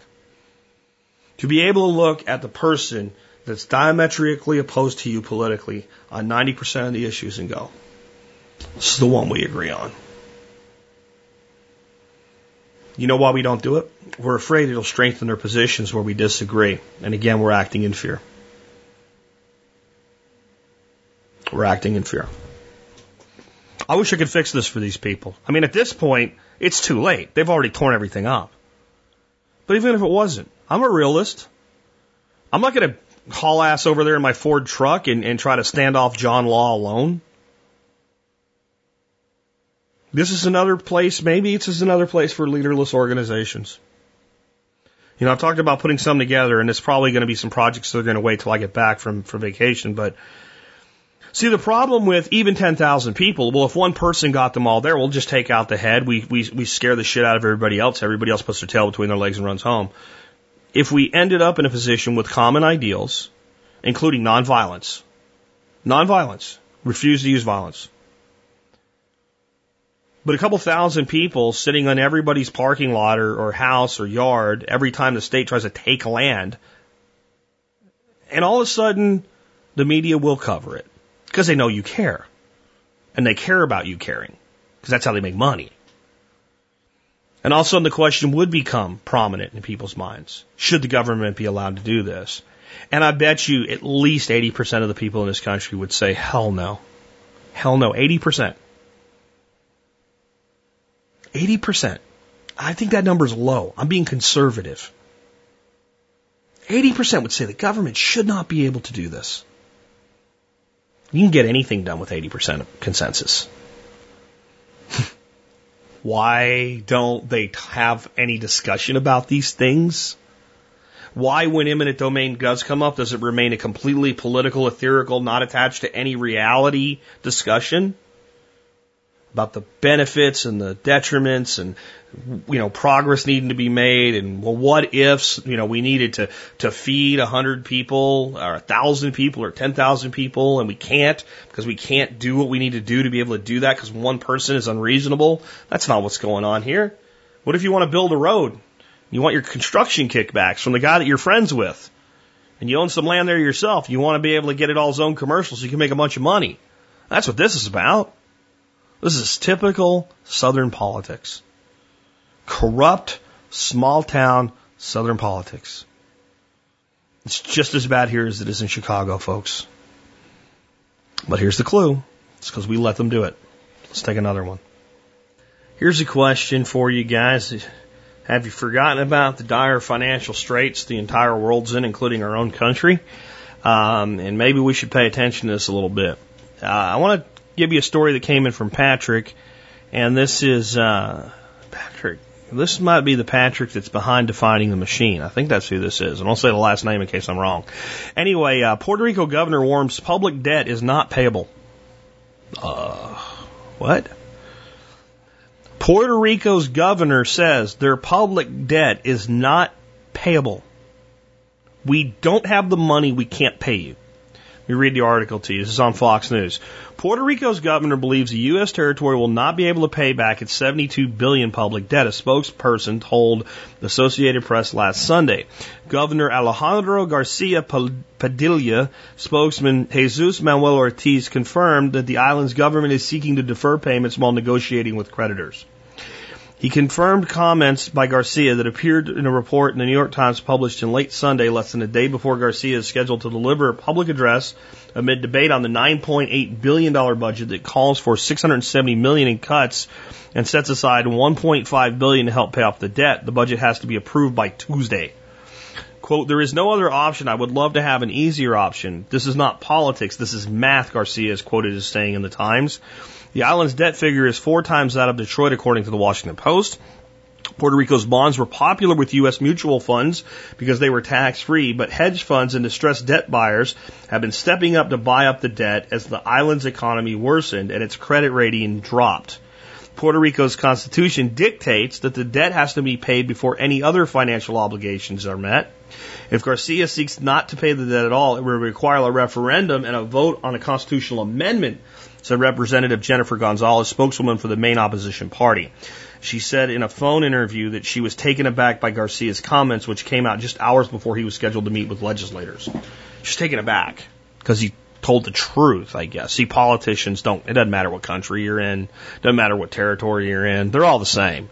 I can't believe the other person said the truth. This is not politics, this is math. Now, understand something. No one's sitting there saying to Puerto Rico, we want $72 billion now, please. What they're saying is your interest payments, your total payments, just like your mortgage payment, are due, and this is how much you owe. You owe us $1.5 billion this year. That's your service payment on the debt. And Puerto Rico's like, well, gee, like running our country and paying the debt at the same time? Can't do it. Don't have the money. And the creditor's like, well, you better go cut some other shit. And the island nation's like, we don't really have enough money to pay this, period. We can't find the cuts to pay the bill. Well, the creditors are like, well, you're damn well going to do it. And the governor, who would be, Puerto Rico's not a country. It's really a territory. It's like a state, but has a little bit more sovereignty than even a state, I would say, in some ways, and less in some others. Says, well, you're screwed. We don't have it. We don't have it. There's things we can't cut, non-discretionary spending, and we can't have, no police force or something like that going on. Have you seen the crime statistics here? So we don't have your money. So you're just going to have to cut a deal with us. Not that much different than what's going on in Greece, except that Greece has created a much bigger problem for themselves with a lot more money involved, with a lot more social programs. I mean, Greece has been living high off somebody else's hog for a long time. The problem is that people think, well, look at Puerto Rico, look what they've done to themselves, or look at Detroit, look what Detroit's done to itself, look at Greece, look what Greece has done to it. Yeah, they have, but these are cities, territories, and another nation without the ability to print its own money. Okay? So all you're seeing is the reality hit home for them before the chickens come home to roost for the rest of us. There is a multi-trillion-dollar series of time bombs out there in municipal debt right now. These are financial weapons of mass destruction is what they are. It is only a matter of time before a city like Los Angeles ends up in this. And what you're going to see is calls to bail out Puerto Rico. The United States is going to say we have to do this. It's only $1.5 billion. Now, I want you to think about that, right? Like they need $1.5 billion to help pay off the debt. $1 billion. Sounds like a lot of money, and it is for the rest of us, but in a government that measures its deficits in trillions of dollars, so it's $1 billion to Puerto Rico. This is the trap. This is the trap, though. Our government knows full well the road that we're on. And how many places can you bail out before you can't bail people out anymore? How many can you bail out before you yourself need a bailout? And how can you justify to the American taxpayer people bailing out Puerto Rico, which is a territory, not a state, while people in North Carolina, which is a state, are hungry? This is, again, it's something that people will get way too deep into without understanding it's just larger ramifications for everybody. This is something we are all going to have to face. And I mean, honestly, the entire debt of Puerto Rico right now is $72 billion. Do you know what the public debt of the state of New York is? $368 billion and change. $368 billion and change. You got to start thinking about this a little bit broader. What about California? California's public debt, $427 billion. $427 billion. That's what California owes. And by the way, that number just keeps going up and up and up. They owe $427 billion, and this year they're spending $430 billion. They're spending more than they owe already. Talk about deficits. Texas owes $297 billion. So when we look at California, New York, and Texas and the debt that they have versus the debt that Puerto Rico has, they all dwarf Puerto Rico's debt. So what's the problem? The problem is Puerto Rico can't pay its bills. That's the problem. And so now we have to start extrapolating from this. If Texas owes close to $300 billion, if California owes close to $400 billion, and New York owes like $500 billion, what happens when they can't pay their bills? Isn't it a bigger problem? And what does the fact that they can service their debt at these levels lead to? Well, it leads to more debt, and more debt, and more debt. See, as long as a place can keep borrowing enough money to make up the difference of what they don't have, to continue to buy what they want to buy, pay what they want to pay, and service their debt, there's no problem. There's a word for all of this. Do you know what that word is? It's actually a phrase. Ponzi scheme. The monetary system of the modern world is a sophisticated Ponzi scheme. And it's actually so simple that it repels your mind as to how it works. Debt is money. You notice that I picked 3 of the wealthiest states, and is it shocking that they have such huge amounts of debt? Let's pick a poor state. A state that you think would go deeper in debt, just at random. What's a state that's not financially at the level of California or Texas or New York? How about Arkansas? No insulting you if you live there, but Arkansas is not really a wealthy state or a large GDP state. Let's see what Arkansas's debt is. Now, isn't that funny? Arkansas's entire public debt is only $12 billion. $12 billion. I mean, that's not even a fighter, one of these really expensive fighter jets. I mean, come on. Think about this. Why does Arkansas have such small debt compared to Texas or New York or Florida, Illinois? Is it because Arkansas manages their money better? It's because they have less money. Money and debt equal each other in our society. The only way to have more money in our modern financial system is to have more debt. And it works right up until the point where you can't service the debt any longer. And that's what you're seeing is cities like Chicago and Detroit, U.S. territories like Puerto Rico, sovereign nations like Greece, reaching that point when they can't service their debt anymore. And the entire system is run the exact same way. So it doesn't matter if your debt's small like Arkansas is $12 billion, or big like Texas of $300 million, or somewhat big like Puerto Rico's of $87 billion or $90 billion range. Greece's debt is $192 billion. For all of the wailing and gnashing in teeth and the whole, world could go into recession over this, Greece owes less money than the state of Texas, the state of Illinois, the state of New York, the state of California. The problem is only that they can't pay the bill. This is a harsh reality that I don't think most people want to look at. But they owe $192 billion in a nation that only has 11 million people.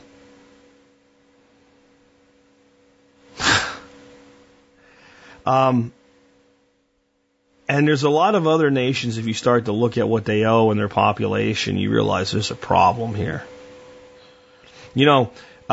Germany is being reported to be the big victim here. They're the ones that loaned Greece the majority of the money and gave them multiple bailouts and what have you. Germany has a population of about 80 million. But they're the financially responsible nation, Germany is, right? They owe $3.19 trillion. $3.19 trillion. All of this is a giant Ponzi scheme moving around that moves wealth toward the big players.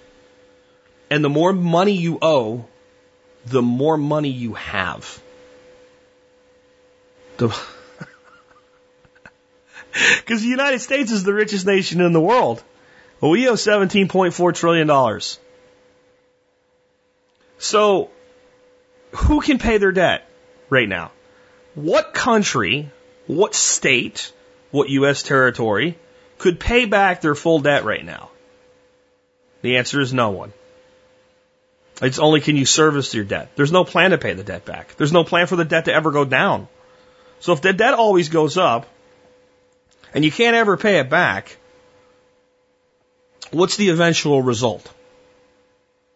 The eventual result is at some point, reality has to take over inflated fake optimism. And the whole thing has to have a giant reset button pushed. And let me tell you, that's what they will do. They will reset the whole global financial machine. And when this country does, everybody else has to do it because we're the one holding all the debt. $17 trillion worth of it. If we wanted to bail out Puerto Rico, how hard would it really be to do? Why won't we do it? Let's not get into the reasons we won't do it. Why would you say it would be a bad idea to do it? As a logical, calm, normal person, a nation that already is carrying $17 trillion of debt, to just pick up even just to make their interest payment for this year and their interest and principal payment for this year, just get them by till next year. $1.5 billion. Here's a check. It will not change the temperature of the water in anybody's pool in this country, ever. There'll be no immediate consequences to this nation, and whenever we can't pay our bills, $1 billion isn't going to help. It'll be chump change compared to the problem. Because they'll come back and want more, and they'll do it again, and you don't fix problems for people that get themselves into this type of problem. You don't pay off your brother-in-law's, gambling debts as long as he's, still gambling. And still on dope. You say, when you get yourself into rehab, we'll look at trying to help you get back on your feet. But as long as you're engaged in this behavior, I can't fix it for you because I'll just make it worse. Says every addict ever. I don't have a problem. The whole global economy is addicted to debt because we've convinced ourselves that debt is money. And in our system, debt is money. Sooner or later, we're going to pay for all this. And when you look at Greece or you look at Puerto Rico, don't think, oh my God, now it's going to happen. That's not how it works. Trust me. When everything goes to shit, most people will be convinced that everything is finally okay. Let's take one more before we wrap up today. All right, last up today is an article with a video that I'm going to play the audio of from a listener named Tim. This is called The War on Big Food, and my response is, yeah, not so much, and it's not quite as it's presented. But before I give you my analysis of this, I'd like to thank Tim for sending this article in, and I will now play for you the audio on it, come back and wrap up for today with my thoughts on it. Packaged good companies have always played in the middle of the supermarket. What we're seeing now is that shoppers are shifting more and more to the perimeter of the store. That's where the fruits, the vegetables, the proteins sit. They're saying, you know what, if I want to eat healthy, I'm going to shop fresh. I know fresh is around the perimeter of the store. That's really hurting some of these packaged good players that don't have a presence in the outer aisles of the store.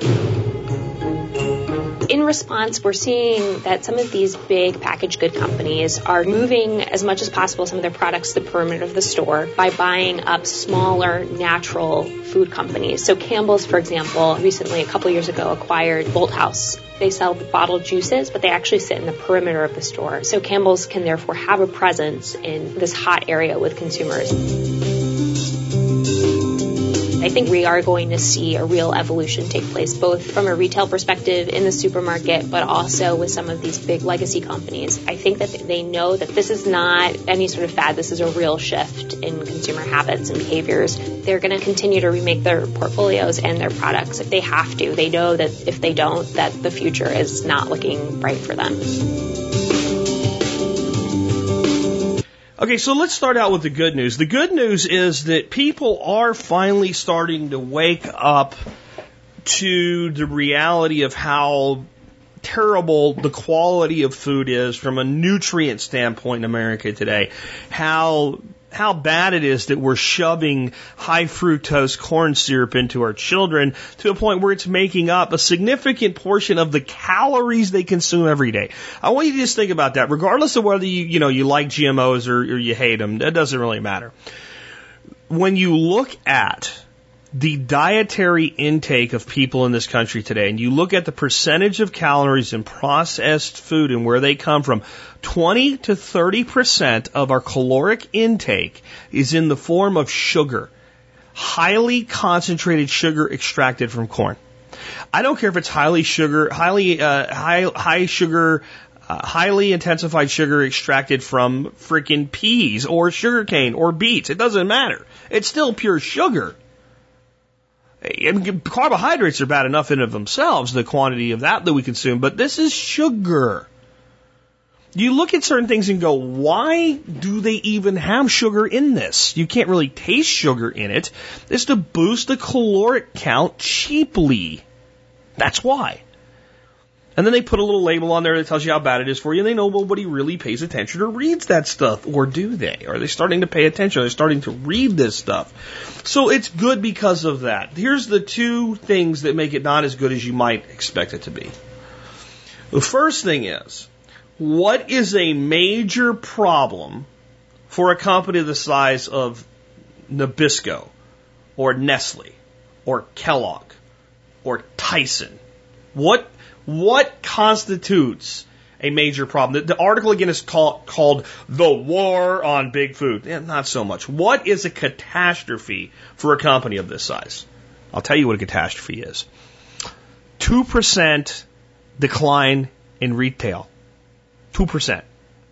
That's still a metric shit ton of terrible quality food being shoved down the mouths of future type 2 diabetics across our country every day. Let me tell you something, though. It's even worse than that. If the company forecasts 10% growth next year and they get 6%, it is an ever-loving disaster in a system that demands perpetual growth of large corporations for the system to continue to run the way that it is.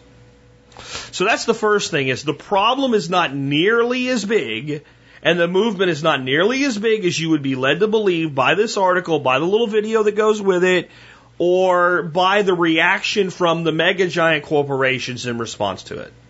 It doesn't need to be big in percentage to be huge in numbers and to adversely affect something like a quarterly earnings report, and that's what these companies do. These companies don't feed America, they make money. And when they don't make enough money, bad shit happens for the people that run them. And that's the driving force. They don't care. They don't do what they do to make you sick. They do what they do to make money, and they don't care if it makes you sick. And then the same corporate giants that own the other corporate giants also own the ones that provide you drugs for your illness. So in the end, they really don't care because they make money on both sides of your illness. By causing it and by treating it. Notice I didn't say curing it. Okay? So, not as big as you would think. Here's the other problem. What is their solution? Consumers are finally listening to those of us who have said for a very long time, shop the perimeter of the grocery store, and doing it. So the problem to the major manufacturers, and this is how corporate people think, is not we make shit quality food. It's we don't have the real estate in the hot section of the market. So we need that real estate. So since making a new product and getting it in there is hard, what I'll do is find a company that already has that little spot, buy them because they're shit to me. They literally are shit to me in numbers. I can, wipe my ass with a couple stock options and buy out this company. I'll get their real estate position and I have control over it, and I can start changing what products go in that rack through my representatives that are handling the merchandising, my vendor reps. See, that's what this is about. This is how do we get control of that space? And then we can transition it to whatever product offering we want, as long as it sort of fits. Okay? You have to really understand the mind of these people to get how insidious this is. Right? And I do, because I worked for a company that wasn't anywhere near as big as these people, but a $500 million company selling test equipment, managing a quarter of the United States and the biggest quarter of the United States for them. I got to see how the corporate people, not just in our own company, but the corporate masters from Danaher, the billion-dollar conglomerate at the top, how they thought. When there was a problem, it was never, okay, well, let's understand it. Our customer says our product has not been innovated sufficiently to keep up with market demand. We've continued to raise the price without increasing the quality, and our service on a product that's been broken and needs to be repaired sucks, and the interface isn't user-friendly enough. No. That's not how we're going to fix the problem with not getting the growth we're demanding. What we'll do is we'll buy another company that has merchandising space at our resellers. We can make some other garbage products that will be overpriced because they have their name on them, have that retail space controlled, and put our product in there, and we don't care where we get the growth, just that we get the growth. That's exactly what I saw.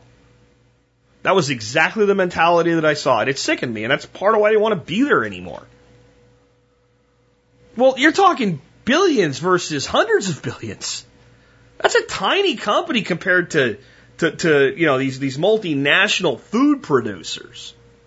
That's the model they're on. Let's acquire the better real estate. Now, the still the little bit of a win here is you won't be able to put powdered macaroni and cheese in that space. You'll have to develop products and product sets that fit that space. And what you might start to see is the perimeters of your grocery stores get fatter, and that might make America a little bit thinner.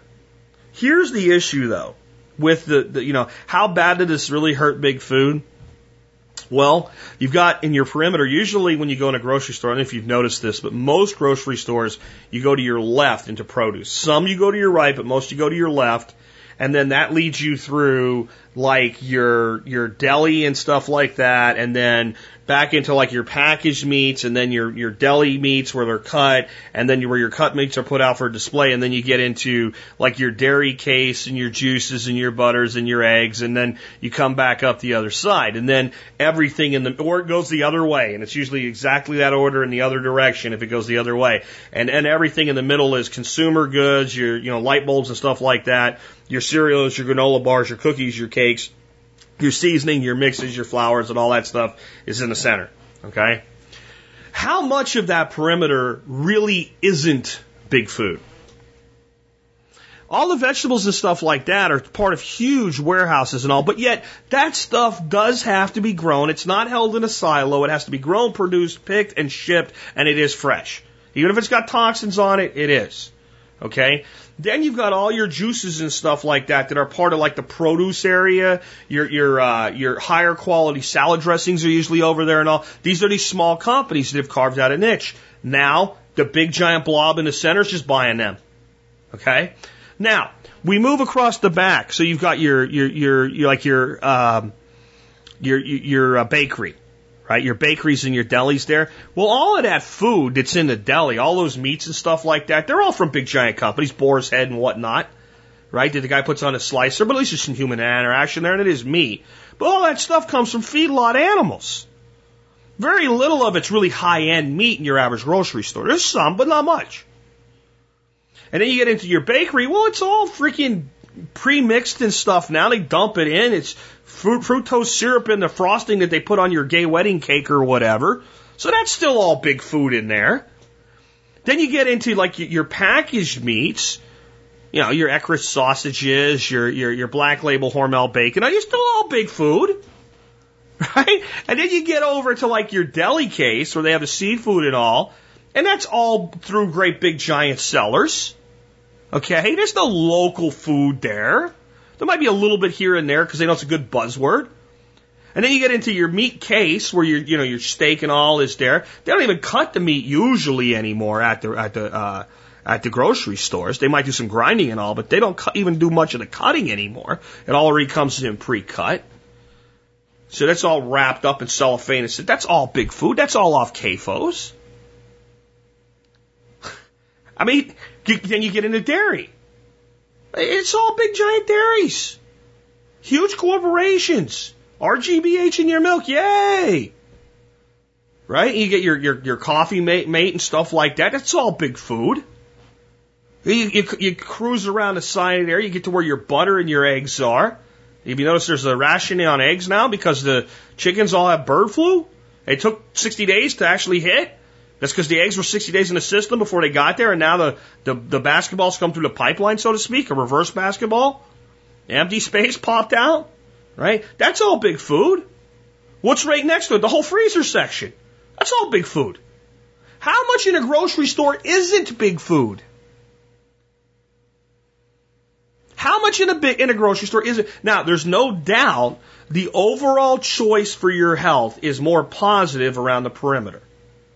So what this is big food selling to you that they're in trouble and they're addressing your concerns and they understand that you're in the perimeter of the grocery store and they're going to make more effort to get more product to fit there. They own the whole damn thing already.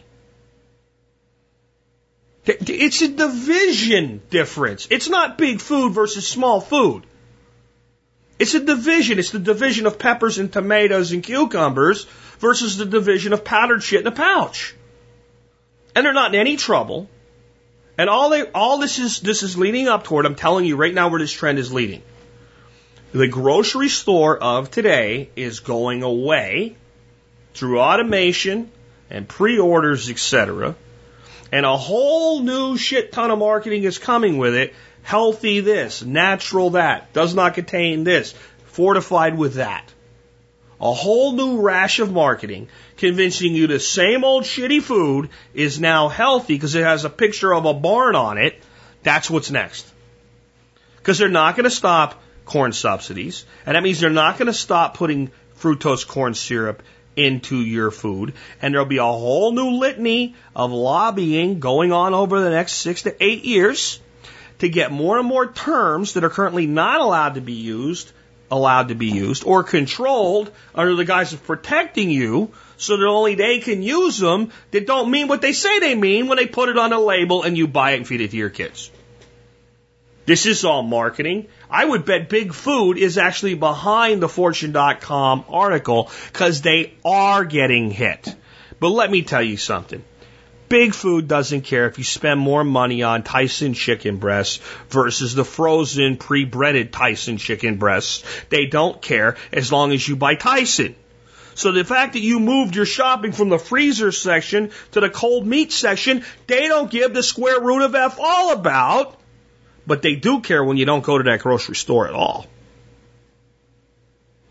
Or when all of a sudden you start buying your meat from local producers that never send their animals to the CAFO or to the feedlot.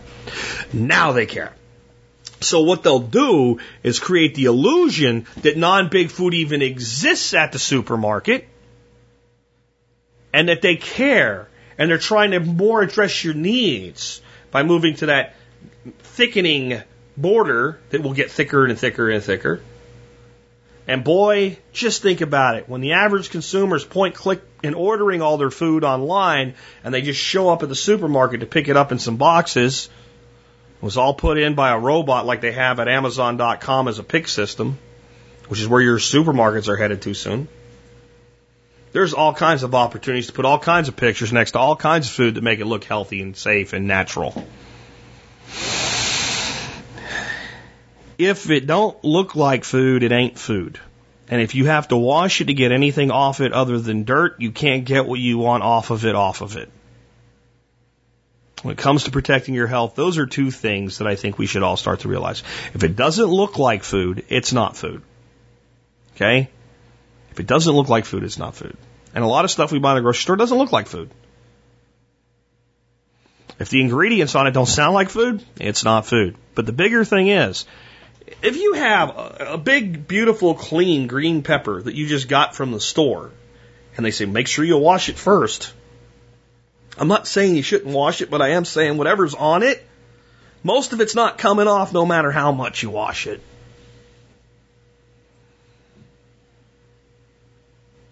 I wash the food that comes off my property because it has dirt on it. You wash the food that comes from the grocery store because it's been soaked in poisons and toxins. But yeah, Big Food's hurting. Big Food's not hurting. Big Food's not hurting. A new marketing push is coming. America has begun to embrace the concept, not the practice, but the concept of local, more natural, healthier food. And Big Food is more than willing to give you a marketing message to go along with it. What does that remind us of, boys and girls? Who's always willing to give us the marketing message we want to hear when it's time to vote? Our government. Could it just be that the reason the system's the same everywhere is the same people are in charge everywhere? I'll leave that one up to you, but I will tell you this. If you think Big Food is on the ropes, they're not. They're not. They're afraid that they will be. They're afraid that you actually will take your business outside of the building, not just to the outside of the aisles. With that, this has been Jack Spirko with another edition of the Survival Podcast, helping you figure out how to live that better life if times get tough, or even if they don't.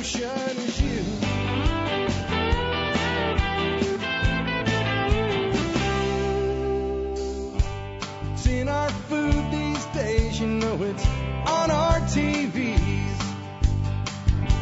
Sometimes we forget we are what we eat. I don't know the answer. there's nothing I can do. It's the price we pay, I guess, when we follow all the rules. There's a better way to do this. Let me show you a better way.